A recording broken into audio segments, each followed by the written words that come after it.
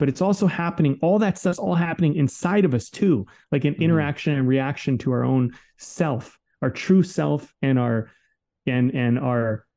say like believed self. Because we all want to think of ourselves as pretty hot shit. I think for the most part, we don't want to think about ourselves as super flawed or whatever. Or sometimes we get off on thinking we're super flawed and we're not as flawed as we make ourselves out to be, right? But this lack of intimacy and connection to who we really are and where we're really at, I think that's often what keeps us away from our wants and desires and goals, and also gets us to want and desire things we don't truly want and desire. This is Way of the Artist with Brandon Colby Cook and Evan Schulte, exploring the challenges of the creative call so that you can claim your own path and make your life a work of art.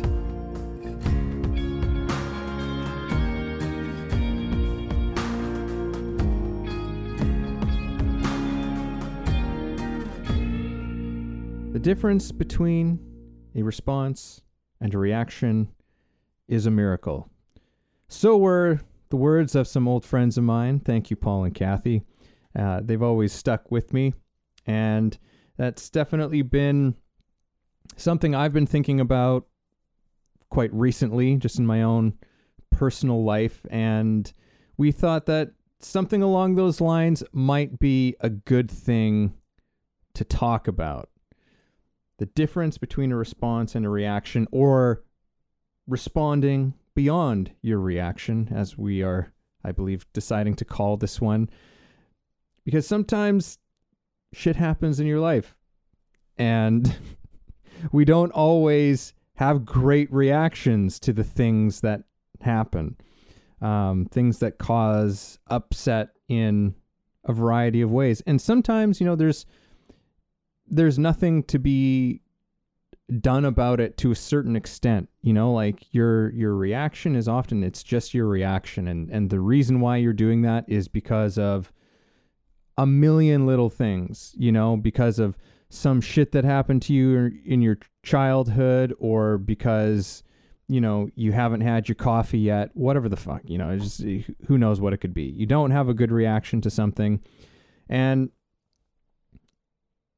I think that another word that we were using in sort of a preamble before we started recording was enjoyment, and I think that that's a big one that I want to make sure that we put out there at the start of this conversation as well, because a lot of this has to do with enjoyment. How are we enjoying our lives? I think most of us, any sane person would say that if you ask them, it's like, do you want to enjoy your life? And most of us would say, oh, yes, I would like to enjoy my life. For the most part, I would like that to be the majority of the time, is enjoyment.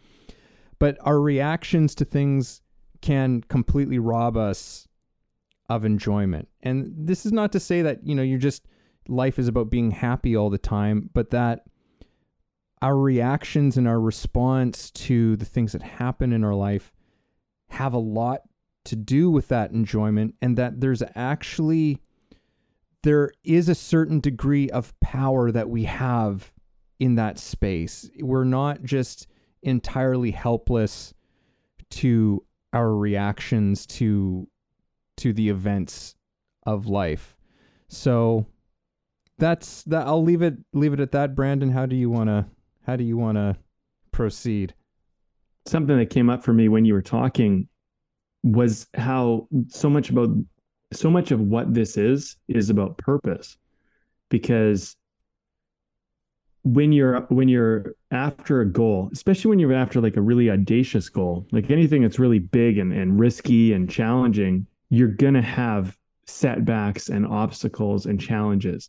And the greater the endeavor you take on, it tends to be that the more of that you're going to experience along the way. And that's why people often just don't take on big things, because they just don't want to have to deal with that much challenge. And I think that's part of it. I also think that sometimes people haven't really thought that one out fully. I don't think they've actually put enough time and energy into like what's going on there.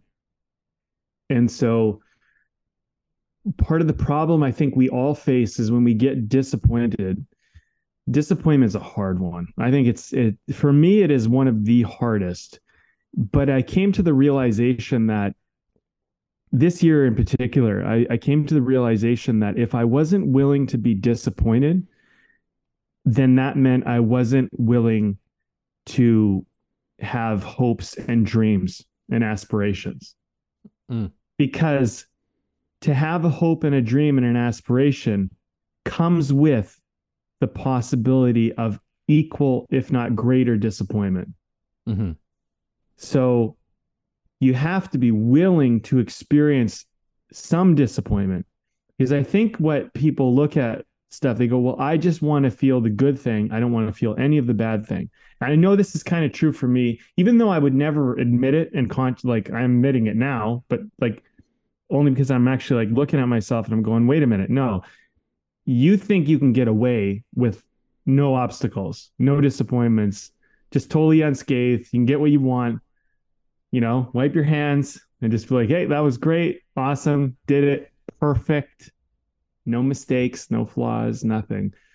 And the reality is like, maybe that does happen every once in a while. Maybe there's something that the stars align and everything just goes right. And for whatever reason, it's just like you're all the way through, almost nothing in your way, and it just happens. But I'd say more often than not, that's not how it works. And so, something that I think I'm going to call on as I'm trying to work through this conversation with you is just like, what are my reactions, or what is my reaction when I get disappointed? And I know for a fact that if I get disappointed enough, that it will literally shut me down. And like I haven't had it shut me down for longer than a day in quite a while, but I've had over the last few months, I've had a few disappointing moments that have shut me down for literally an entire day, if not most of that day. And I had to I got some ice cream. I fucking went and had a nap. I like tried to just calibrate myself. And then eventually it passed. And I'm just like, okay, I don't want to give up on this. I still want to go. I'm not going to let this deter me. I picked myself up and then I felt good again. But I think what I'm interested in this conversation is talking about that period while we're in that reactionary state. Yeah. And how to not like submit to the victimhood that comes from that reaction, whether it be disappointment or something else. But, in that moment when I'm shut down for a day, I'm kind of a victim to my reaction. But even though I know it'll probably work out, and even though I believe in that, and even though I have faith in that, it's still I can still tell I'm emotional. My body is vibrating in a certain way. I have a certain frequency going on, and I'm not able to change it right now. Yeah. So there's no talking me out of this feeling. Like there's no logical way for someone to go, hey, in the future, like it'll probably work out. And in the past, if you look at your past history of events, it always kind of works out, doesn't it? It's like, that won't work. I'm in a reaction. It just doesn't. I've tried it, Yeah. Yeah, no, and I'm glad you brought that in because it's I think an important part of this conversation is like, what about that moment? Like even because there's all kinds of sort of even things that we have experienced in our lives and platitudes that people share all the time, that they don't help in that moment. A word that came to mind as you were talking is responsibility. And I think that's one thing that we often don't really realize when we're having a sort of a really negative reaction to something is part of that reaction, at least in my own experience, is that reaction is fueled by a kind of blaming, right?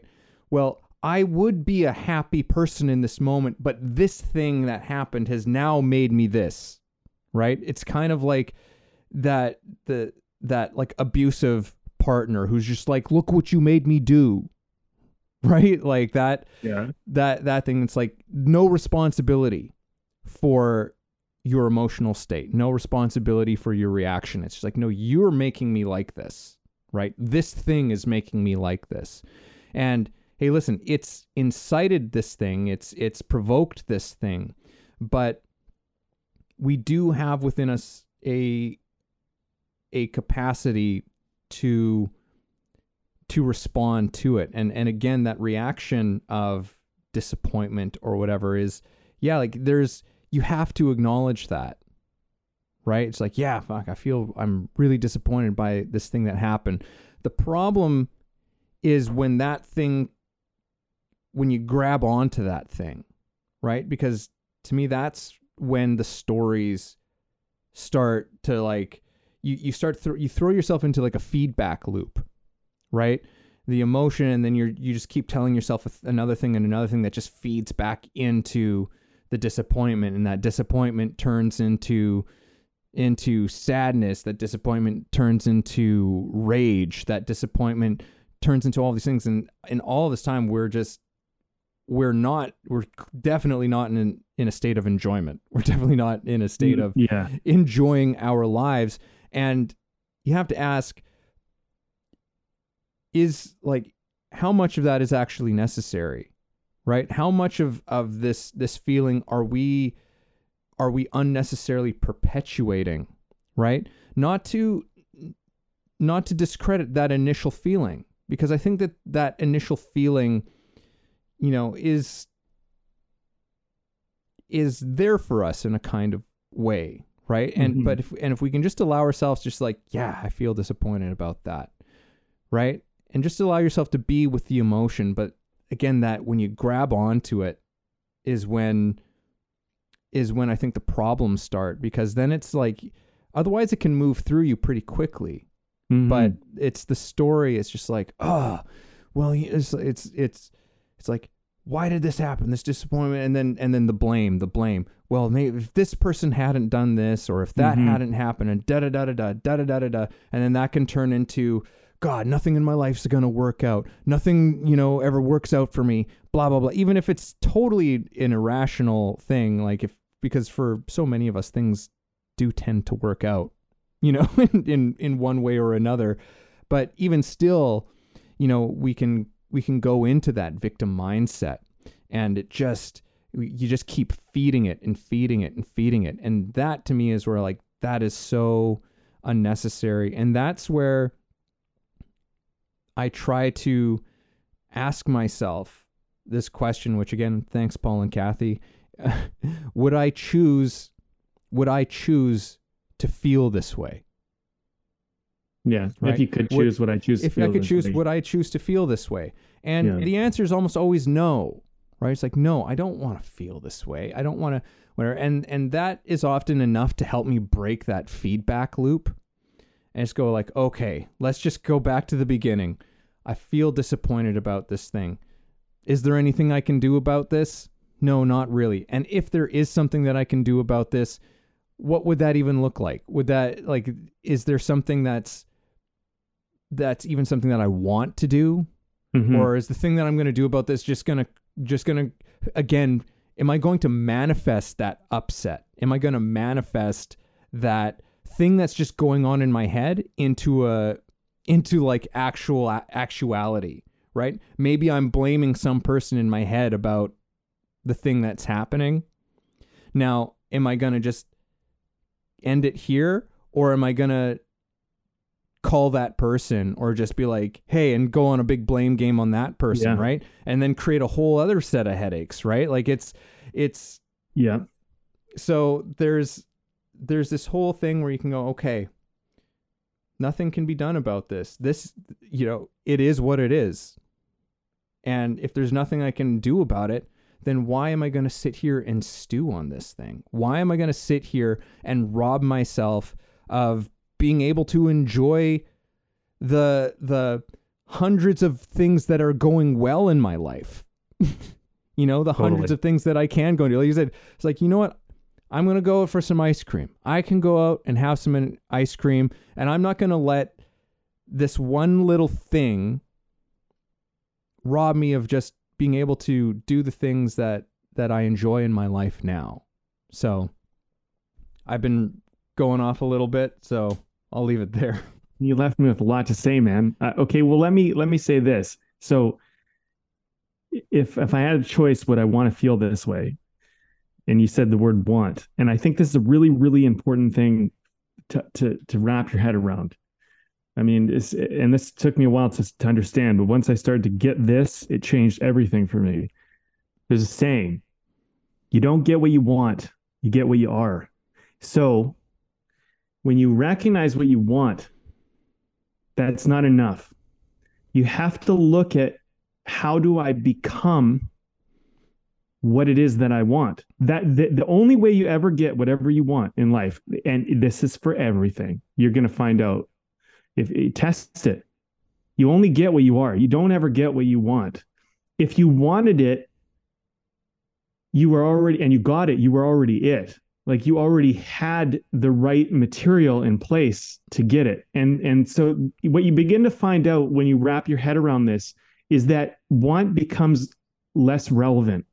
And that's important because want is, this is opinion maybe, but want is very childish.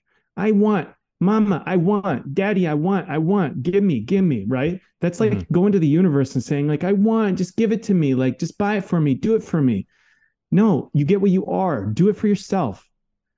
Fucking earn it. Like, what does it take? What do you have to, who do you have to be? What has to happen for this to make sense, for this to work?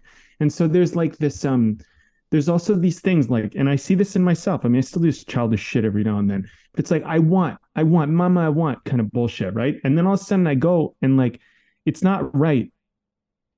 But I'm like, I want, child want, you know? And then it's like, but it's not right. You can't make it right. And that's disappointing now because it's not right, but you want it to be right, but it isn't right. And so like, you got to think, if you can't get what you think you want, you're not in line with it. It isn't you. So you don't really want it. You just think you want it. And that's a really hard thing for us to wrap our head around because we get very addicted to our wants because they, you know, like when you get what you want, it's like a drug, right? You get this euphoria, you get this good feeling, like it releases chemicals in your brain and you feel good temporarily. Sometimes you get buyer's remorse or you get these negative feelings that come later. You actually feel worse about it than you did, before you didn't have it. If anyone's ever had buyer's remorse, they know exactly what I'm talking about. Because you really wanted it at that moment. And then you realized all of a sudden, you're like, oh, did I make a mistake? Did I screw up? But you really wanted it at that moment. And so then the thing is that when we don't get what we want, it's really important for us to go, so how am I out of line? Like, how am I not aligned with this thing? That's a better question, because if you can figure that out, then you can start to figure out, oh, okay, I can see the cause and effect. I can see the relationship, right? We talk about relationship a lot in this. And you're not trying to get something for free. And like, I also like, there's these little sayings. I like to say them. I think they're good reminders. Sometimes they're oversimplistic, but I like another one, which is there's no free lunch. So you get your lunch for free and you think, oh, I got my lunch for free. No, you're paying for it somehow. So, whenever something is coming for free, there's some type of exchange, right? And like, if the exchange is good, it feels good. But buying something and the exchange is good feels good. It feels as good as free, but free feels nice because we have this kind of illusion of like, oh, I don't have to work for it. It's like, get it now, pay later. Like that's kind of the model of free, right? And like maybe the payment is very minimal, right? The thing is like that's kind of the relationship. So like when you want something, the question shouldn't be like, why can't I have it? Why am like, just ask, how did I not align with it, and what have I not yet done to earn it? That's really all that matters, because that way you're not gonna blame, and that way you're gonna take responsibility for it. Because you mentioned responsibility, right? But that's a childish thing too, right? To blame. Oh, they didn't do it. It didn't work out. Well, here's the thing. It's true. People are going to screw up their job. And you know what? That very well might have happened in this case. But people in the world screw up their jobs, right? I mean, that's been happening since the dawn of time. So that could happen. So you didn't prepare for that being a possibility. Number one, that's your responsibility. You didn't prepare for that being a possibility. Well, I'm not supposed to do their job. They're supposed to do their job. Yes, but the world we live in, people sometimes don't do their job. You ever been late? You ever not completed a piece of homework in school? Come on. You didn't do your job. People don't do their job all the time. This is the world you live in. So get into reality, right? And then we get all upset because reality didn't line up perfectly as we think it should. Well, they didn't do their job. It's like, yeah, but you exist in a world where you don't encourage, inspire, follow up, make sure that people do their job. And in fact, you probably don't do your job all the time either. And so you're living in the consequence of what you are. Mm-hmm. Right. And so this, I mean, in if you can see this, then what ends up happening is the moments of these disappointment moments, which look, they're going to get you, and because you're going to get blindsided. But really, I guess my point at the end of the day is you're getting blindsided by yourself. What you're really disappointed about is that you thought you saw everything, and all of a sudden you realized in that moment you didn't, and that is disappointing. That kind of sucks because you thought you knew what you were doing and it turned out you didn't. And so then you're faced with the consequence of I didn't actually have it all together. And so you can blame the world, or you can look at yourself and go, hey, like, what do I do to be better? Yeah. How do I learn? Right. Yeah. What are your thoughts on that, Evan? Yeah, no, I have a few thoughts on a few things that you've said there. Well, if you have anything to challenge on that, like I'm definitely open to it, because maybe there are parts of that thought that are not fully like baked, but yeah, there are a few things that I would maybe say that I think to a large degree tend to be very often true, reliably true. The thing of like, there's no free lunch is, I'm not entirely sure that that's like, it's not the common thing, but sometimes there are just moments of grace in our lives, and most sort of spiritual traditions would agree with the sentiment of life itself as an unearned gift. Like there's a certain extent where every now and then we are just handed a gift, but that's like, it's every now and then. Okay. I agree. I think there's some logic in there's no free lunch, that it does break down at a certain point. I think the point of that saying, and I agree with you, so I'm not gonna debate you on that one, because I actually agree with that. And when I say that there's no free lunch, that's an absolute, and I don't really think absolute, because there's no artistry in absolutes either, right? Yeah. So, but with grace, I just don't think you should expect grace, because then you're not grateful for grace when it comes. When you do actually get something for free, when something actually does come unearned, when you just get it just for the blessing of a miracle of some sort, you should really be like, this is a fucking miracle. If I did something to earn this, I have no idea what I did. I am just so lucky. But people don't do that. They get something for free and they kind of expect it. So think about it this way. If you gave someone something for free and they were like, no, thank you, no, nothing, no appreciation, no anything, how much would you want to give them? Whereas if you gave someone else something and just gave it to them and they say, oh my God, that's so kind, thanks so much, like, this is awesome, you'd want to give that person shit all the time because that's rewarding. But in a way, that person did earn it because they were thankful and grateful. So maybe there is no free lunch because maybe the gratitude was the payment. You see what I'm saying? Like, it kind of comes around in a way. Like, you don't always know how you're paying for it. And sometimes it's the other thing, Evan. Okay, one last thing. Sorry, I don't want to dominate this, but if you're in abundance, you don't realize you're paying for stuff because you have so much, you can't even use it all. So, people who have like tons of money and are super successful and are just bringing it in, like, especially like people in a good mindset. I'm not saying everybody who's wealthy. It's definitely not the case. But you'll experience these people. They're in abundance. They get so much love, so much money, so much everything. They just give it away to everyone else too. Because it's like they're just so overflowing with it. And those people tend to do very well in life because everybody likes them. Everybody benefits when they're around them. But the thing is like, I think a lot of the time we think when we pay for something or earn it, we think of it from a place of lack, because that's the problem with our education system. It's always teaching us that we're lacking all the time. We never have enough. you got to do this to survive. If you don't make a living, you're going to die. You'd be on the street. It's always a punishment, work or punishment, work or fail, right? But really, people who live in abundance, it's fucking love my life or love my life even more. That's how they live, right? But most people don't live from that place. They live from, I do this or I die. Yeah. And it's a different experience, right? And even people who have like great amounts of wealth are often still caught in that too. They actually don't really enjoy, they're not actually really enjoying themselves, which is maybe a whole other thing.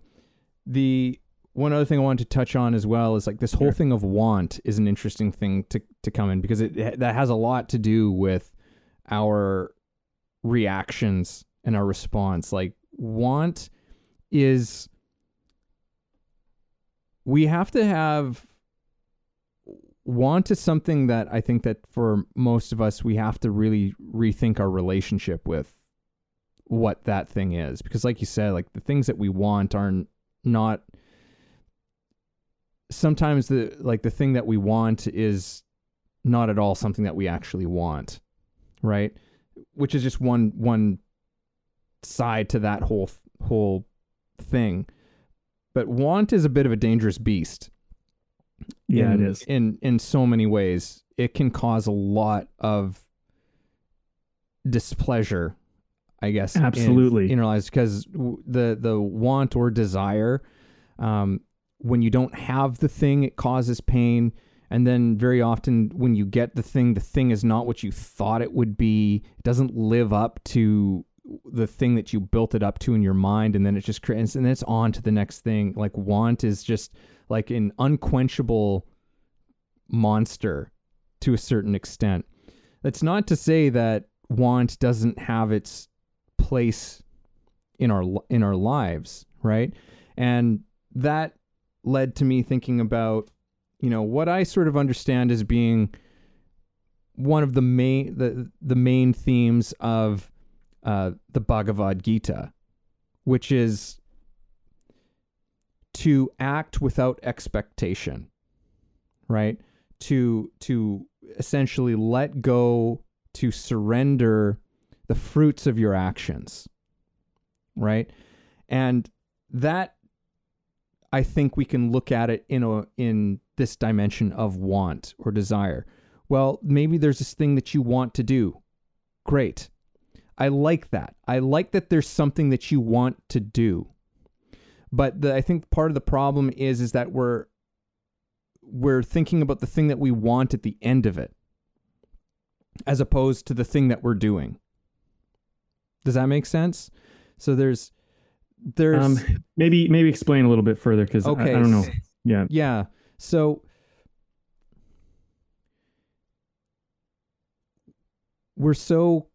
most of us are so caught up in the thing, the thing that we want, the goodie that we want to come at the end of our efforts, as opposed to what is the effort?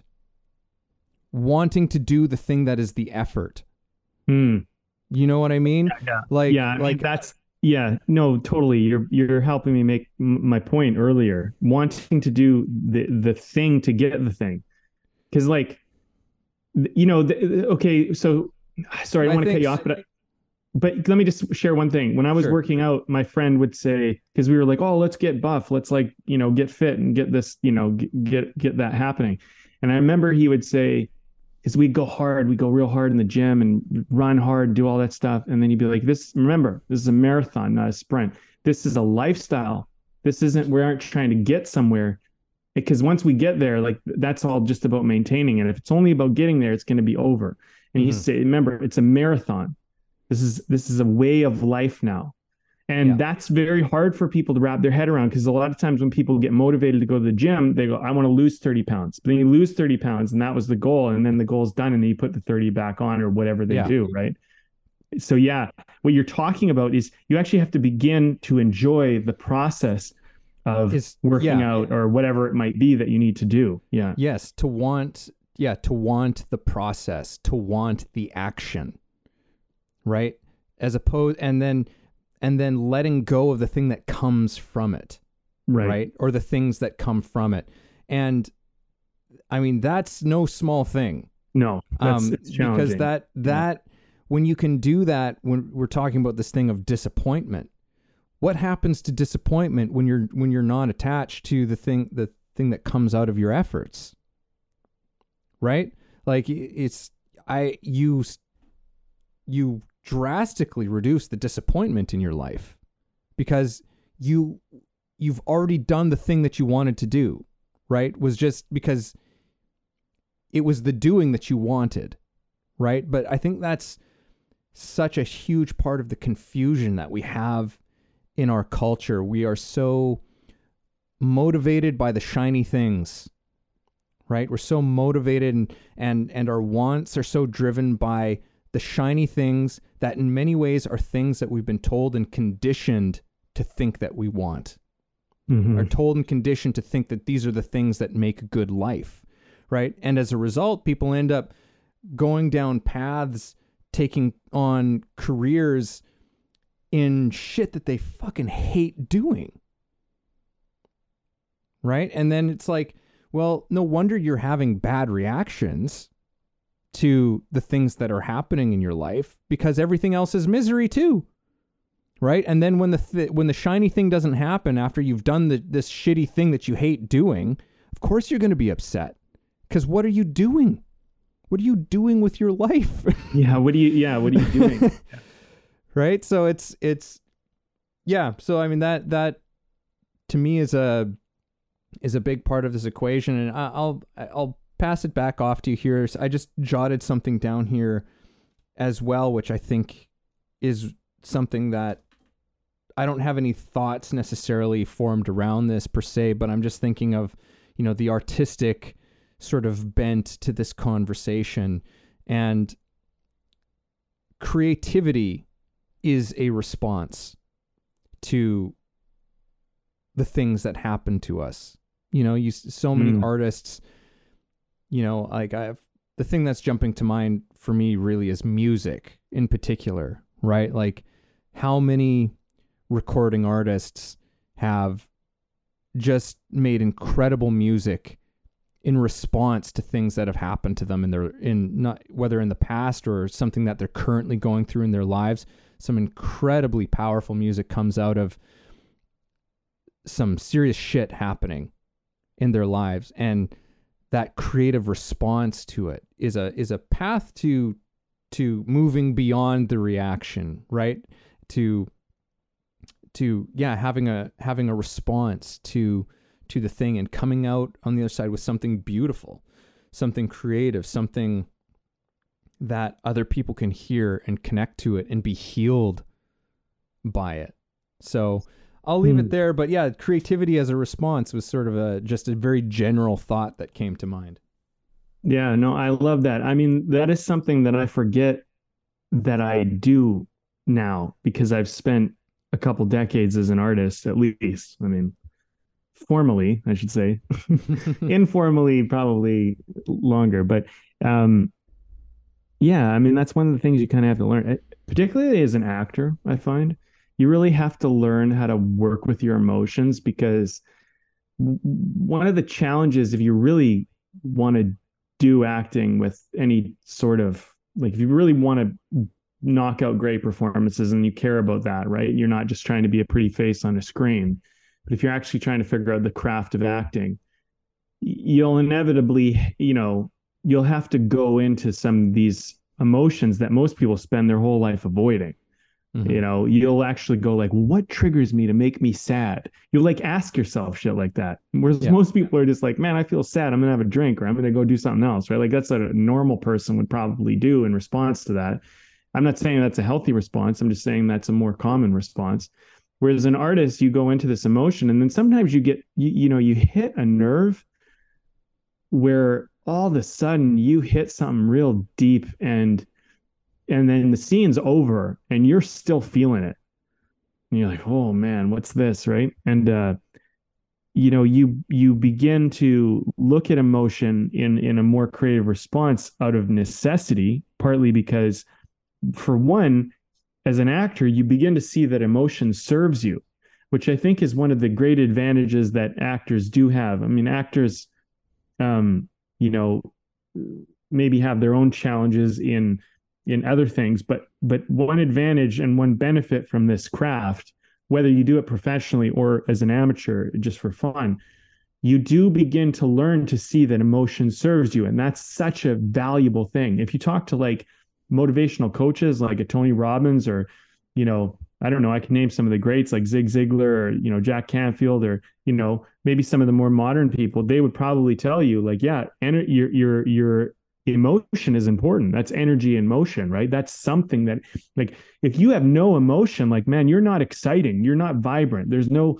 vibration, there's no frequency, it's just dull, it's monotone, it's bare, right?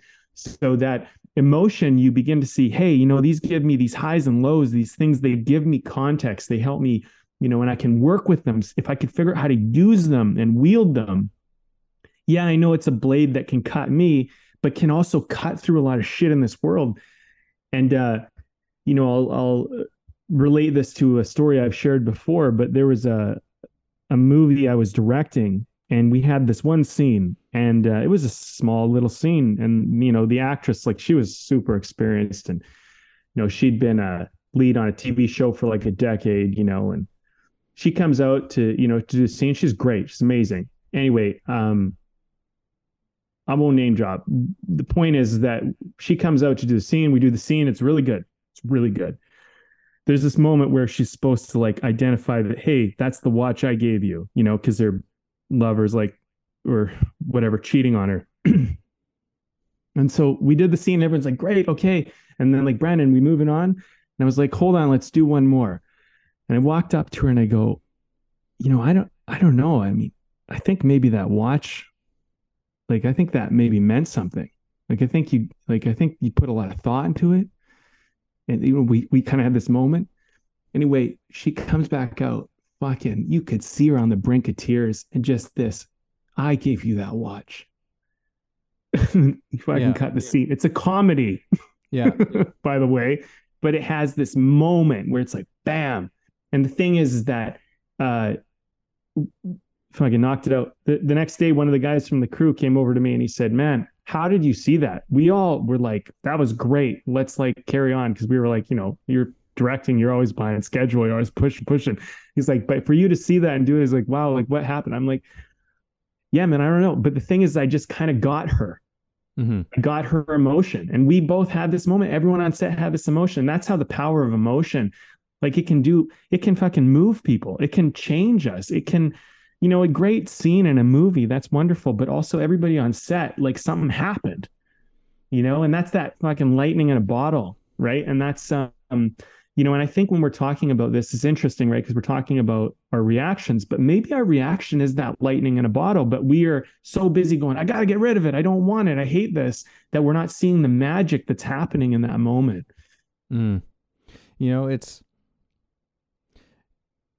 It's so obvious, and we have talked about this in lots of different kinds of ways, but when there's message with emotion, like, nothing gets to us more than that. And I think that that's a huge part of what art is. Like, it's trying to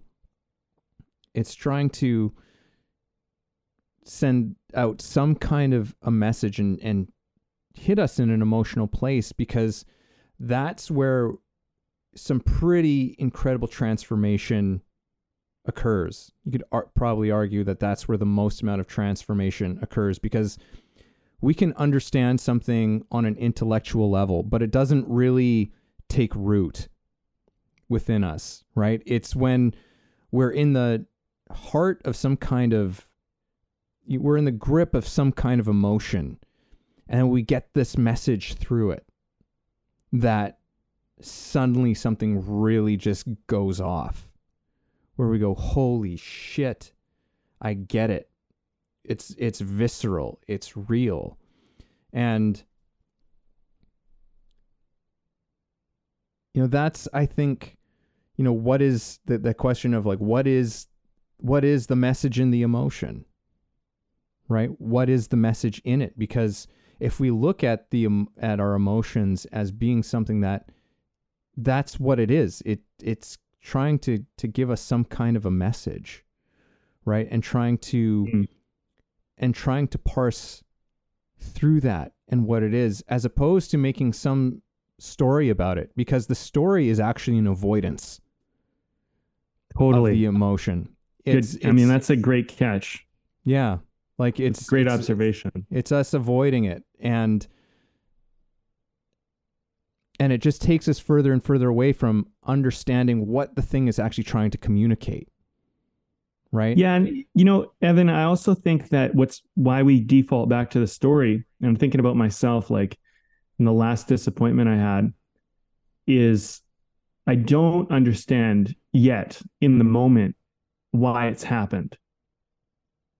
And I think this is an important thing for us to remember, is that because we're trying to talk about more the present moment than the 2020 hindsight.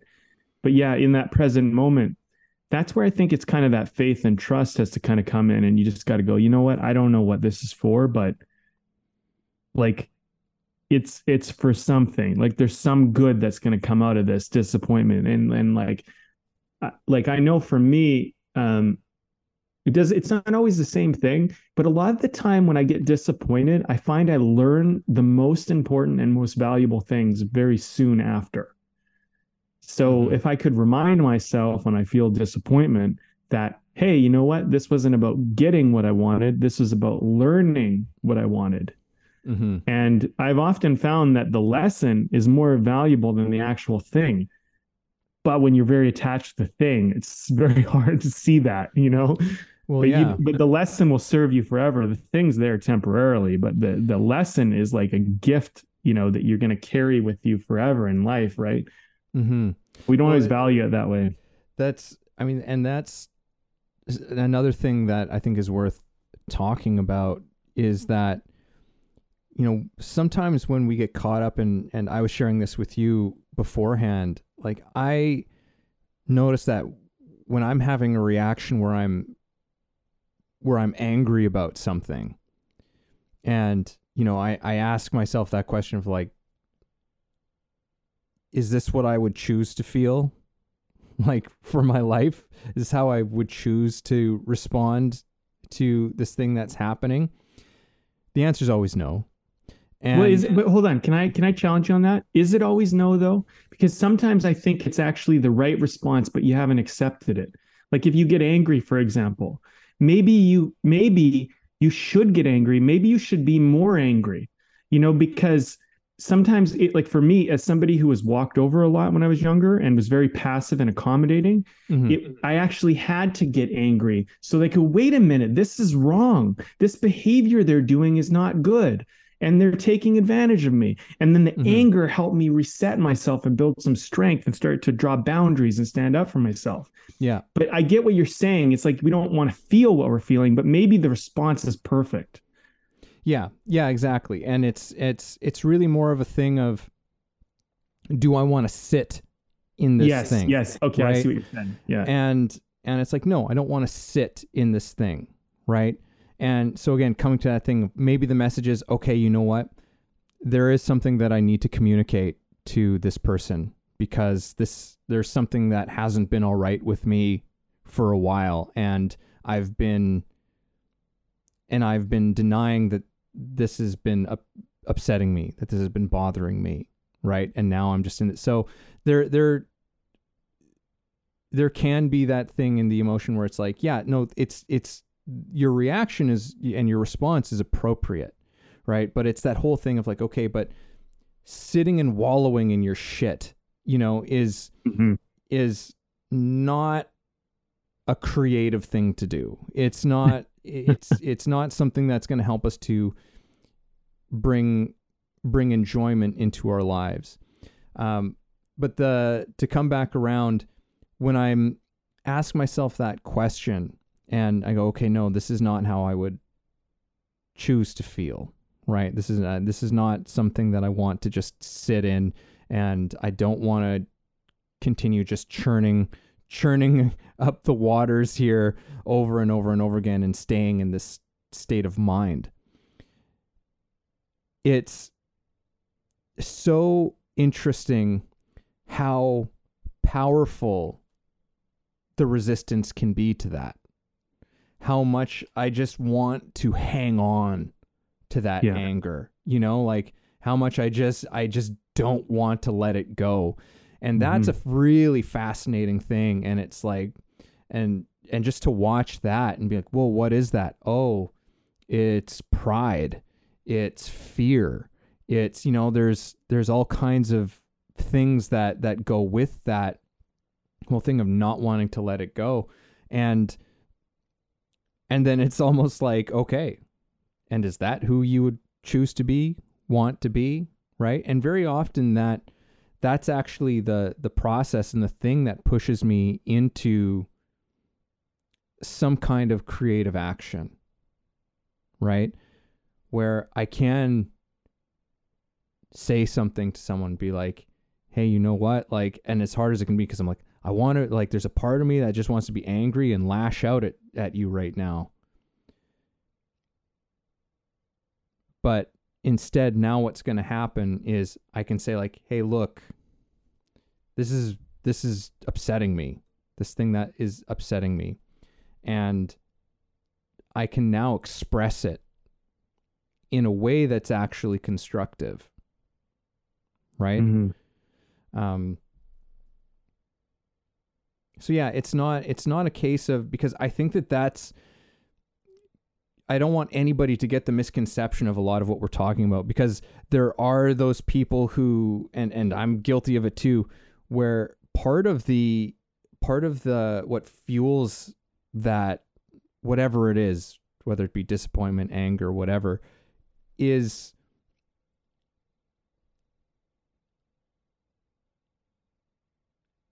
the idealized thing that you're trying to be, right? Is that denial emotion. It's like, oh, but I should be a calm person. I should be, like all this stuff. And so you never actually end up hearing the message from the emotion, right? You don't actually get the message from it. It's another sort of avoidance strategy. It's just like, oh, I shouldn't be angry. I shouldn't be this, because the person I want to be is this. It's like, hey, I don't deny that the person you want to be is that, right? But just like biting your tongue and whatever, that's actually just creating buildup. Yeah. Right. And fueling the agitation, that, like, just a general level of agitation that you live with. Mm-hmm. Hey everybody, this is Evan, and this episode is brought to you by my book. Yes, I recently released a book called The Actor's Awakening: Connecting Spirituality to Craft. Expand yourself as an actor and your craft through a spiritual perspective. Take a journey that will explore universal philosophies and insights to help you understand human nature in a profound way, and develop practices to take your work to another level. Again, that's The Actor's Awakening: Connecting Spirituality to Craft. Available on Kindle and paperback on Amazon. And as always, if you like the show, please subscribe. So when you're in a healthy relationship with somebody, you can talk about your emotions and you can talk about what's going on without being fearful that sharing your truth is going to be a bad thing. That's a healthy relationship. When you're in an unhealthy relationship, and this is not somebody, like, say, that you don't know, like a stranger, because there's boundaries with strangers and they need to be respected. I think that's very important, because I don't think we should ever expect a stranger to just be our support system all of a sudden. Although some people will step in and take that role, they're kind of miracle workers, really, honestly, because the people that have the patience and awareness and kindness and compassion to be able to do that, but they're few and far between. That's not everybody. But as far as like a known and established relationship, if you have somebody in your life who, when you tell them how you feel and you tell them how you're reacting without causing damage from your reaction, you're just telling them, hey, you said this, I'm feeling upset by it. I don't even know what to do with this emotion right now. In a healthy relationship, they should actually help you to work through that. Okay, what happened? What I say? What? Okay, well, you said this, and then it made me feel blah blah. Okay, but you work it out. That's healthy. Unhealthy relationship is that person actually makes you feel wrong or bad or inappropriate for having those emotions. And sometimes people don't. They're not toxic people, but they're so out of touch with their emotions that they do toxic things inadvertently because they're actually toxic to themselves with emotion. So if you're trying to heal an unhealthy relationship, you actually need to bring it up. I mean, get them to listen to this podcast, for example, like whatever. You can take my word for it or don't. But the thing is, I've lived some experience. I can tell you a couple things about what I've worked through in unhealthy relationships. Mm-hmm. But you can talk to people. You can say, hey, you know what? The way we respond to each other when one of us is having an emotion, I don't think it's that healthy. Here's a different approach. I think what we should do is if I feel angry, you feel angry, you feel this way, feel that way. I think what we should do is we should acknowledge it, say, hey, this is how I feel. Before we do any reactions, before we do anything with it, it's just like, let's just state our feelings and share and connect and go like, I don't want to feel this way right now. I want to be happy with you. I want to connect with you. I want you to hear me, right? What do you want? Well, I want this and I want that. Okay, let's try and figure out how we both get what we want. And then you become what you want, right? But here's the thing, when people miscommunicate and they're in unhealthy relationships, neither of you are what you want, nor is that other person what you want. And you're not getting what you want, you're getting what you are, which is unhealthy, toxic, disconnected from emotion, dishonest about emotion. We had this podcast a couple of weeks ago, I think, or a week ago, which is worth listening to if any of this is resonating with you. But one of the number one things I think we got to be able to do is we need to be able to start to become aware of our emotions and then be vulnerable and honest and open enough, at least to admit it to ourselves. Yeah. And I don't know if you necessarily have to admit it to everybody else. Sometimes that might not be appropriate, but if you're in a healthy relationship, especially if like your partner or somebody you really love and have a close bond with, I think it's healthy to be able to say, hey, I don't know, I'm having a reaction right now. I'm feeling this way. Like, I don't want to blame you. I don't want to do anything with it. This is how I'm feeling. And you know what? Everything you're saying is being filtered through this feeling I'm having right now. So I just need you to know that. So, because you're trying to communicate with me and I'm feeling this. And it's hard for me to hear it without this feeling filtering what you're saying at this moment. And then that person can decide, do you want to carry on or do you want to kind of pause and like, okay, can we take a moment? Can we have this conversation in 30 minutes or an hour or tomorrow or whatever? And that's healthy, right? That's an approach. That's a creative approach to a problem. But like, here's the thing, when I have a reaction on my own, I'm destructive to my own life because what it'll do for me is it'll shut me down on all my goals and all the things that I'm supposed to do. Sometimes all my work tasks, it'll just conk me right out for the day. I'll have ice cream maybe. That's something I do. It's a soothing thing I do, but it'll screw up my fitness goals a little, right? Like that's not good. But if you're with another person and then you have this reaction, you could destroy your relationship with them. You could say something that's you don't mean and can never take back, Anyway, I don't know where I'm going with this anymore. Yeah, Evan.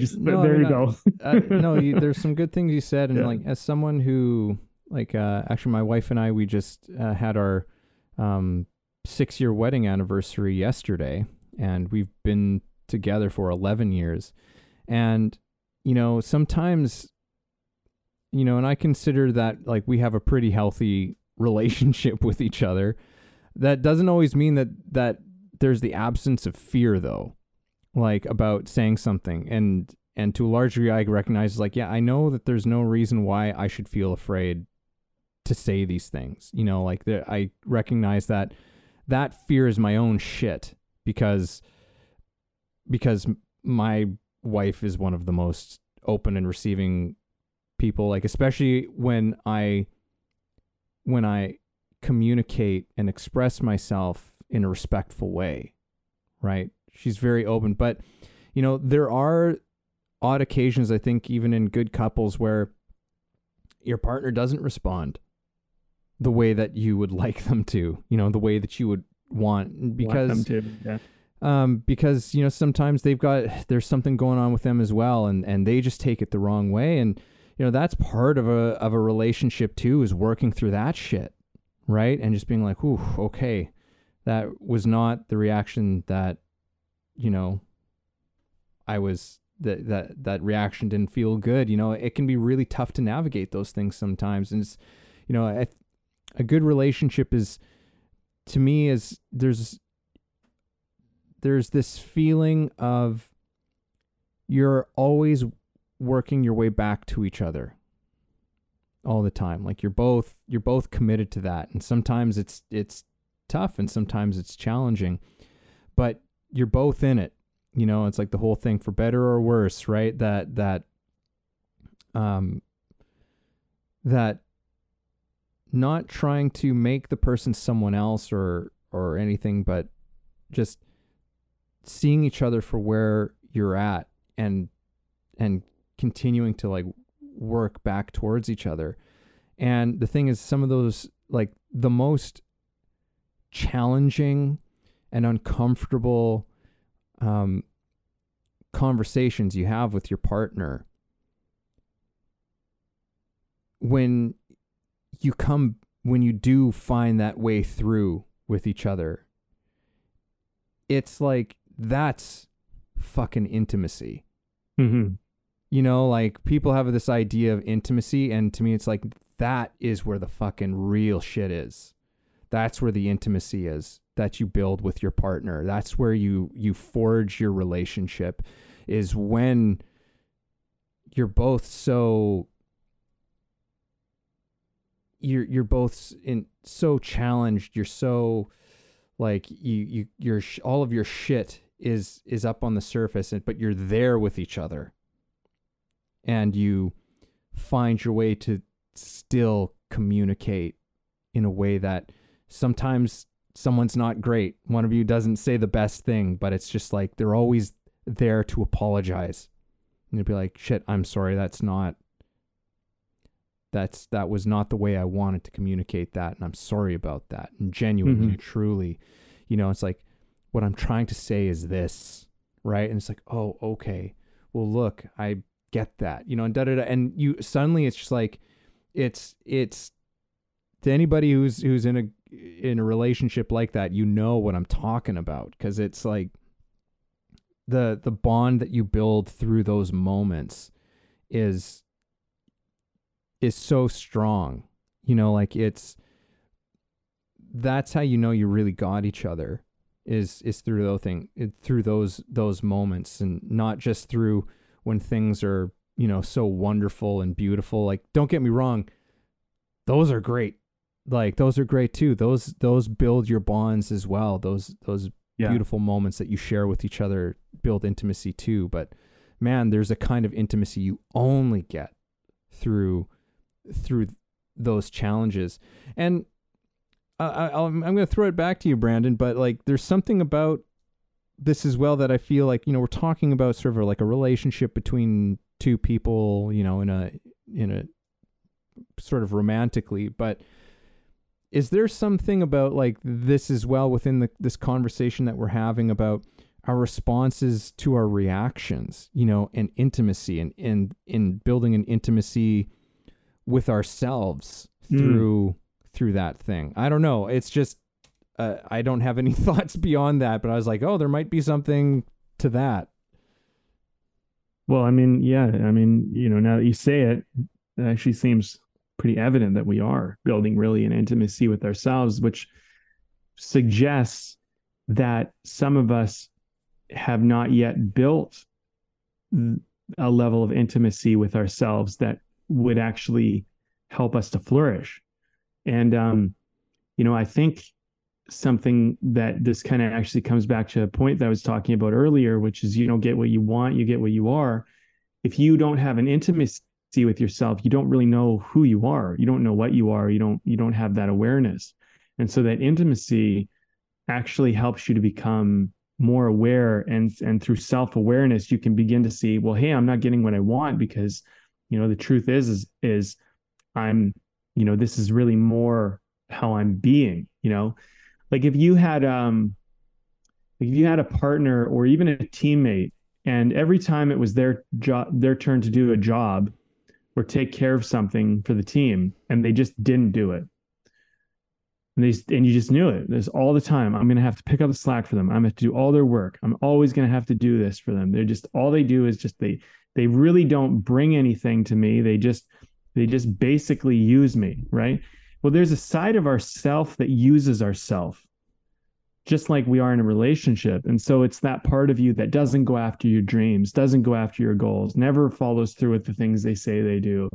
And that partner, you begin to build this resentment towards that part of yourself that like has a dream and it has goals. And so then you go, you know what?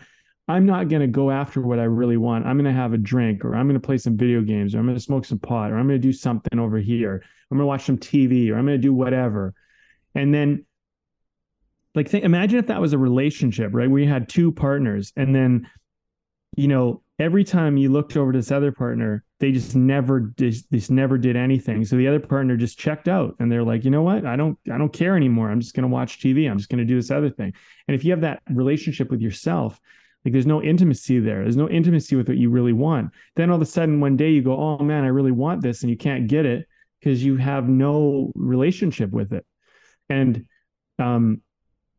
I'd imagine, Evan, and you know what, you'd be able to speak on this better than I would, but I would imagine that in a partnership, that as a couple, you would have to make some agreements on what you wanted together. It wouldn't just be like I don't know if that would be that healthy to have one partner say, I want this, and the other partner just has to go along with it all the time.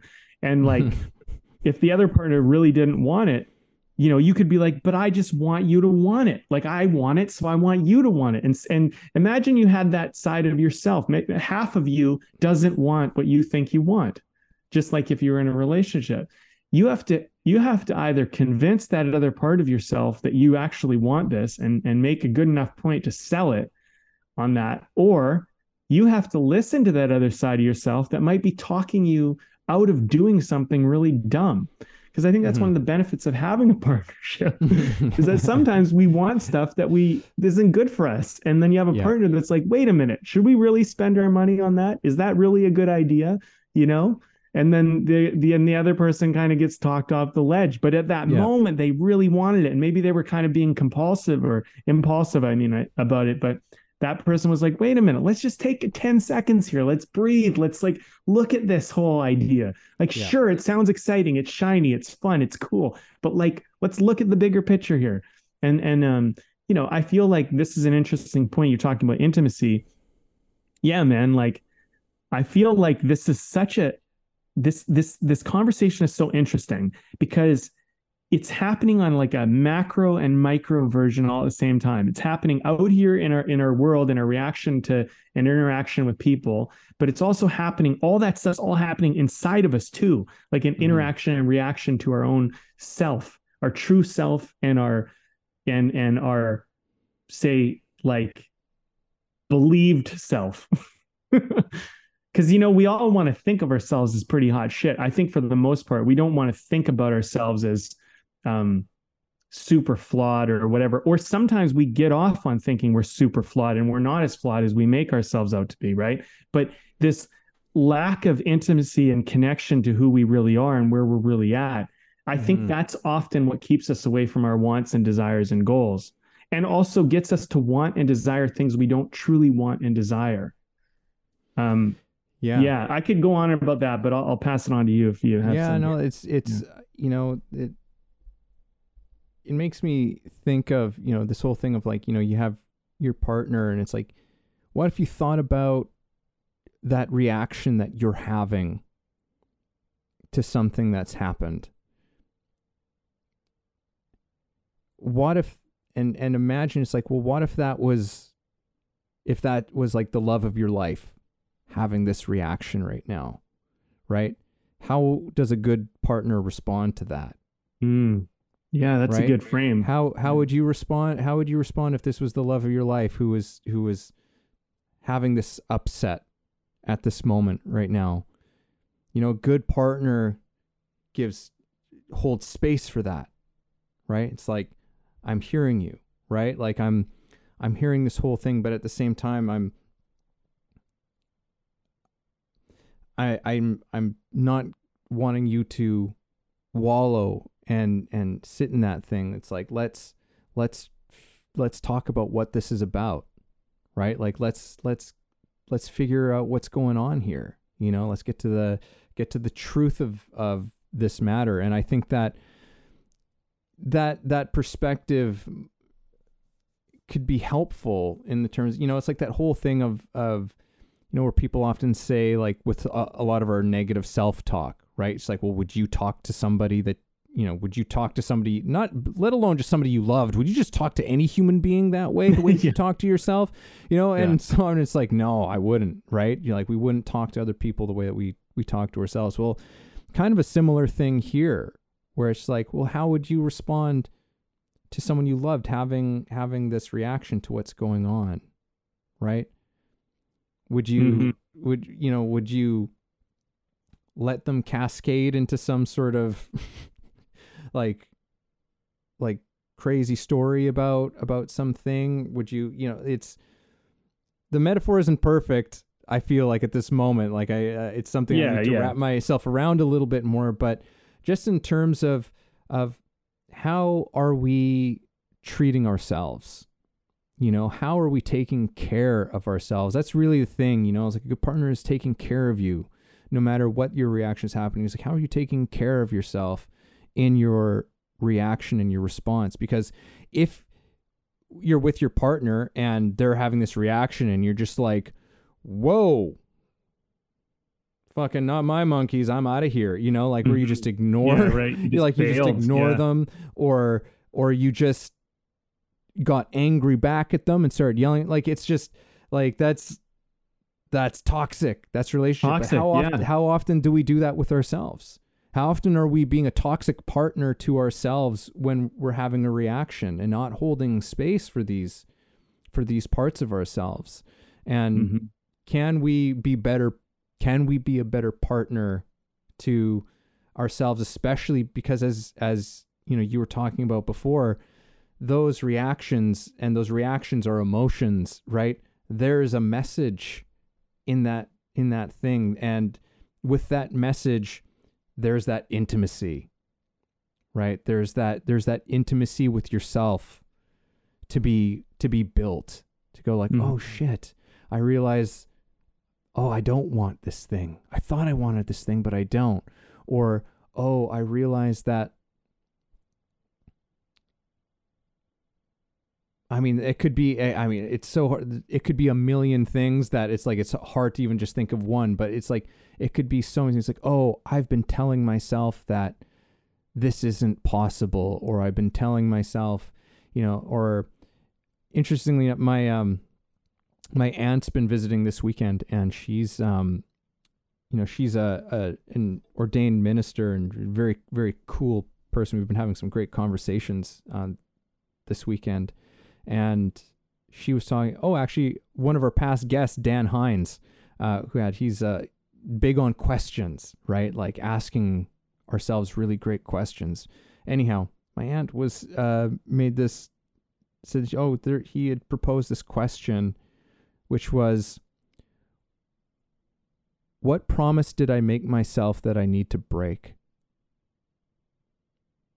And it's, and so I was just thinking, like, that could be the message. It's like, oh, I made this sort of silent promise to myself about something years ago that I have to break this promise, because it was based on some lie, right. It was based on some, it could be something like that, but it's something you're like, oh, wow, you just learned something huge about yourself. You just had a massive self-discovery, and you've built that intimacy, right? And I think that's being a good partner to yourself, right? So I know I just keep on beating this point over and over and over again, so I'll let it go. But yeah, it's fascinating. It's really interesting thing to stumble upon. Yeah, I guess as we're probably coming to the end of this conversation, I think what I'm kind of recognizing at this point is, when I'm in a reaction, like something's happened it's caused a reaction. I haven't quite yet gathered myself enough to respond. Like the first thing that's happening is I can recognize that I'm having a reaction. I'm feeling something. It's not the way I would like to feel. Um, the story might be kind of starting to creep in. Something's happening, right? That just doesn't feel in alignment. So I think like that's to me, that's kind of the reaction. I don't know if you have anything to add to that, but like, okay, so that's the reaction. Then I'm in that. I think one of the first things to do, and I think this is what I would tell myself, is like, okay, first of all, acknowledge that this doesn't feel good, it's not right, it's out of alignment, whatever that is. Okay, that's the first step. Second, is this going to pass or is this forever? And like 99.99999%, I'm sure it's going to pass. Maybe there's that some rare exception where this thing is going to be the way it's going to be. But as far as the emotion goes, the feeling, you're going to eventually be beyond this. So that's the first thing to acknowledge, because I think in a reaction, it feels like it's going to be forever and you don't know when it's going to end. And that's scary. And you just want to do anything to kind of get through it as quickly as possible. If you couldn't just end it now, you would, but you're in it. So, and then the next question I would ask myself is, while I'm here, this will pass. So obviously this is going to pass, but while I'm here, what is there to gain and garner and take from this that I wouldn't be able to get otherwise if I wasn't feeling this or having this reaction? That way you can begin to transfer into response, because I feel like response becomes first an acknowledgement and acceptance of what is, a decision to redirect, and maybe some other things, I don't know. But then the response becomes, okay, this is what I'm going to do. So your response, and you can go like, and then I would say with my response, I would say, ask yourself, Brian, I would ask myself, is this a healthy response? As though I'm building intimacy and treating myself with kindness and care in a good way. Is this a healthy response to this reaction? So like, for example, if I'm going to have ice cream, okay, the ice cream will make me feel better in the moment. Maybe ice cream's nice. Maybe that's what I do. Am I doing ice cream all the time now? Am I eating ice cream every day? Like, is it like, that's not good, right? But if it's once in a little bit and I'm having some ice cream and I'm enjoying, okay, that's the healthy response. That's okay. But if I'm doing this, if I'm eating my feelings away all the time, then I have to admit this is not a healthy response, because I'm going to start packing on bad weight. I don't want that. Right. So I think it's kind of like you have to make that decipher, and that's an inner honesty thing. Whereas sometimes maybe the response is, you know what, I can't make the feeling go away, and I'm also not effective at my work. So you know what? Why don't I take a break, watch TV, watch a movie, maybe I'll have a nap. Maybe I'll call a friend and just share and vent and tell them, hey, I'm feeling some things. Can I just talk to you about it? Whatever. There's a bunch of different responses you can do. And then you're beginning to get active about it. And then I think through response, you can probably begin to start making choice and redirecting yourself a little bit away. And that feeling, that initial reaction will dissipate. But I think what's really important too, and this is the last thing I'll say about this, and just kind of what I'm taking from this conversation, and you mentioned this, how story comes in. I think that's what we really got to be on the ball about. We really got to be on the ball about going, wait a minute, I'm starting to tell a story. This always happens to me. Things never work out. It's always like this. I always, fuck it up, whatever you're telling yourself. And we need to go, stop that. Stop saying that.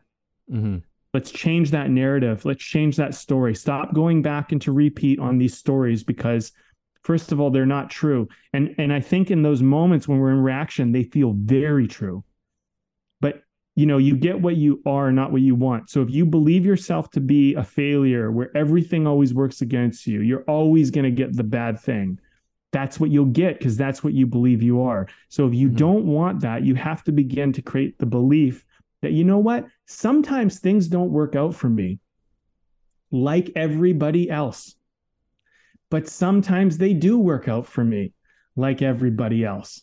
I just happen to be in one of those moments where it's not working out for me.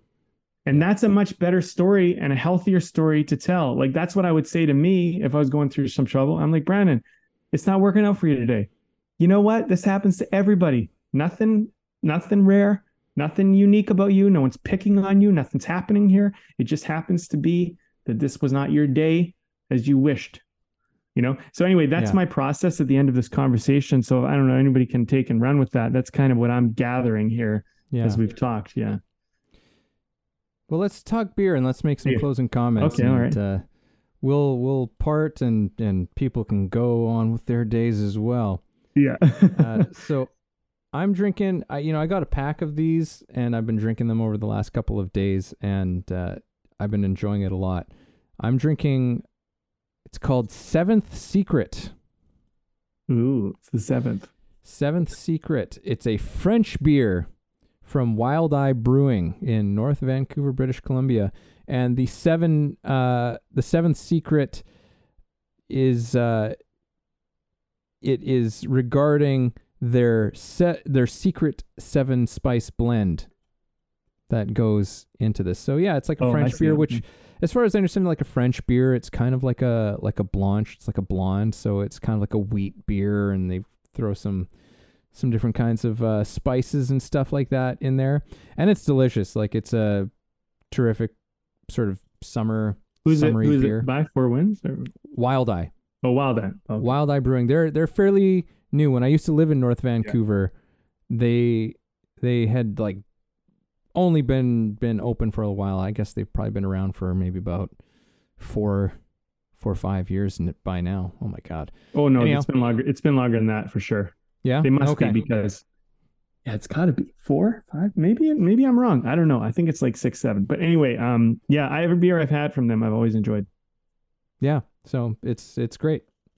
What do you got going? I have one called Promised Land. Oh, Hazy Pale Ale. And it's from Small Gods Brewing Co., which is in Sydney, BC. And nice. That's on the island, right? Yeah. And I think so. Now, I'll just read what they wrote because they did it nicely. Loaded with Citra, Mosaic, and Idaho 7 hops, fruit and citrus dominate this full-flavored pale ale. With its friendly alcohol percentage, it makes the perfect companion for any occasion. Not that all beers need to be high in alcohol to deliver what is promised.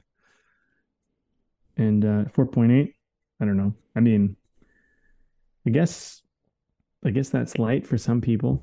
We definitely had heavier beers. It's been really good, man. It's been a great, really good, tasty beer, and yeah, I've enjoyed it as I've enjoyed this conversation. So. Right. This has been I'll start by wrapping up and then I'll pass it to you. This has been an interesting one. It's I always find this territory difficult to navigate because I have a tendency to always want to go into the future and be like, just look at it this way, you'll be fine, and there's always this wanting to escape the moment and just get to that point where relief happened. Mm-hmm. But again, that's running from it, right? And so I've been trying in this conversation to really sit in those moments because I've had a few of them happen, and maybe I'll just share a story quickly and then that will be my wrap up. So I recently got my motorcycle license, and getting a motorcycle has been a goal of mine. And I've been after this for several months, and I had this bike and I'm like, man, this is the bike. This is the one I want. And then, and then I was like getting ready. I'm getting pretty close to wanting to buy one. And then it goes on sale and it was like 30 or 40% off or something like that. And I was like, man, this is close. I could get this, and I started to get real excited. I'm like, it was out of reach, but now I can have it. Oh my God, this is amazing. And then, but I was a little bit short. I'm okay. You got to make a bit more money this month. You got to, if you're going to, and the deal ends at the end of the month, and it's like, hey, you're running out of time. So it's like, that movie almost. It's like running out of time. And you're trying to work to get it right. And I'm making money, and I'm getting closer, and everything's kind of coming together. And then I'm like, hey, in the meantime, let me talk to them about the financing and whatever. And then I tried to do that, and like, it just came back. It wasn't right. And I'm like, oh man, this is not working. And then I hit a certain point where it's like, it's not going to happen. And I just there, and then the things I could do to maybe get it, I didn't really want to do. And I'm like, do I really want this? I think I want it. I don't know if I want it. And then I had this day where I just felt so disappointed and just so upset. I'm like, it's not going to happen. And I'm just kind of coming to grips with the fact that this is probably not going to happen in time. I'm not going to get the bike. And man, it knocked me down for the day. I just went, I slept. I was like, oh, I was so pissed off. I was just like angry and whatever. Here's the thing, that passed.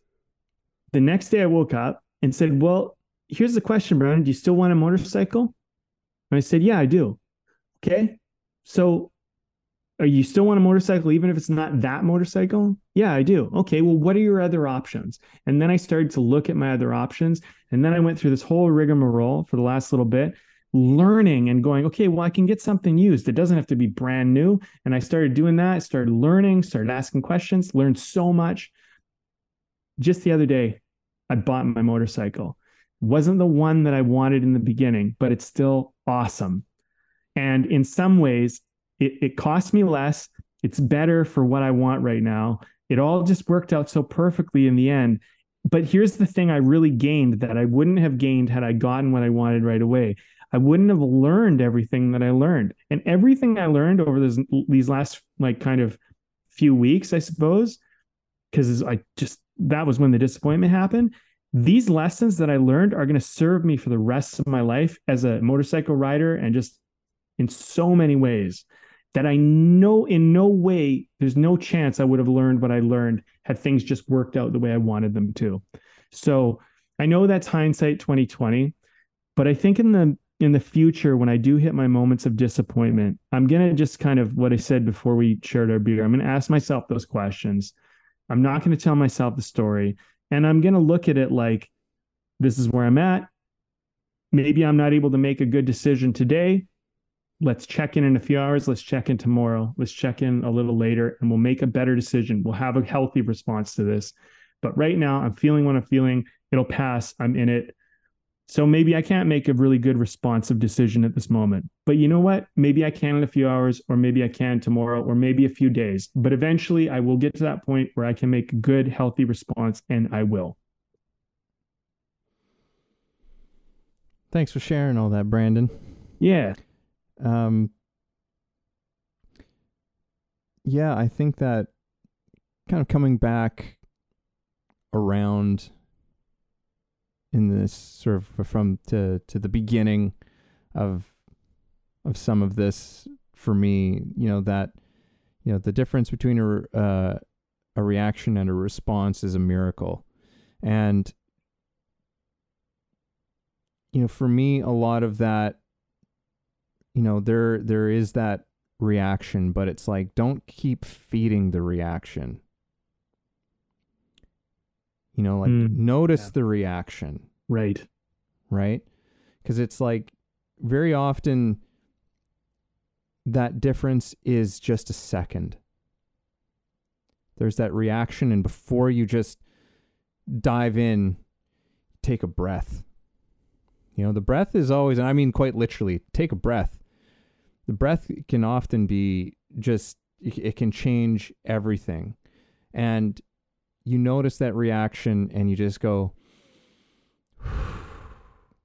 okay, I'm feeling this thing right now. I'm feeling like I'm having this reaction. I'm feeling this thing. And the first thing is, don't continue to feed the reaction or tell the story about the thing that's coming up, right? Just recognize the thing and ask yourself, well, what is the message, right? What is the message from the reaction? What is the message from the emotion, right? Because that's you responding to it. That's you having a genuine response, as opposed to going around the rest of your day just being like, and they did this and they said that, or blah, blah, blah, blah, blah. And wherever that spirals off into, like, it's not always easy work. Because there can be some pretty well-worn patterns that are in operation there that just keep coming back, wanting to tell the story about this thing over and over and over again. And every single time you've got to just go, and you've got to let that thing go. Like you got to stop the tape. Hit the stop button on the tape. Don't let that thing play rent free in your head, because it's robbing you of your life. It's robbing you of enjoyment that can be there in your life. It doesn't necessarily take away the disappointment of the event, but you don't let it grow. You don't keep feeding this monster. Yes. Yeah. Right? I think that's so important, man. Like, I know you're finishing up here, but like, we didn't talk about that as much as I realize I would have liked, but this is a key point to take home. Don't feed it. Yeah. Yeah. Don't feed that reaction, like with the bad stuff that's going to make it grow into a monster that you can't handle anymore. Yeah. You know? Yeah. And that's the thing, like feed the thing you want to feed. And maybe that's the response, right? Maybe the response is, I'm not going to feed, I feel this, but I'm not going to feed it. In fact, I'm going to not feed this, and I'm going to try to feed this other thing over here that's good and healthy for me. Mm-hmm. And that thing is that kind of silence, that moment, that breath, however you want to look at it. You feed that thing in the face of that, and that's your response. And in that response, there is creativity. And that creativity, however it manifests, but it builds, again, it builds that intimacy. It builds that knowing, that self-knowledge, and it can be absolutely transformative to us, but we have to stop avoiding it. And I think, for me, a big discovery in this conversation was that, that's those stories that I get so hung up on in those reactions. That's avoidance. Which seems so backwards. Like, how can that be avoidance of the emotion? But it absolutely is, because it doesn't seem like it is, because you're feeding the emotion, right? So it's like you keep triggering it, but you're making it about all of these things that it isn't. Right. And that's, you're not dealing with that root issue really, because you're painting it with all this bullshit around it, which is actually getting you away from actually dealing with where the emotion originated from. Yeah. It takes you away from being that good partner who's trying to compassionately understand and help.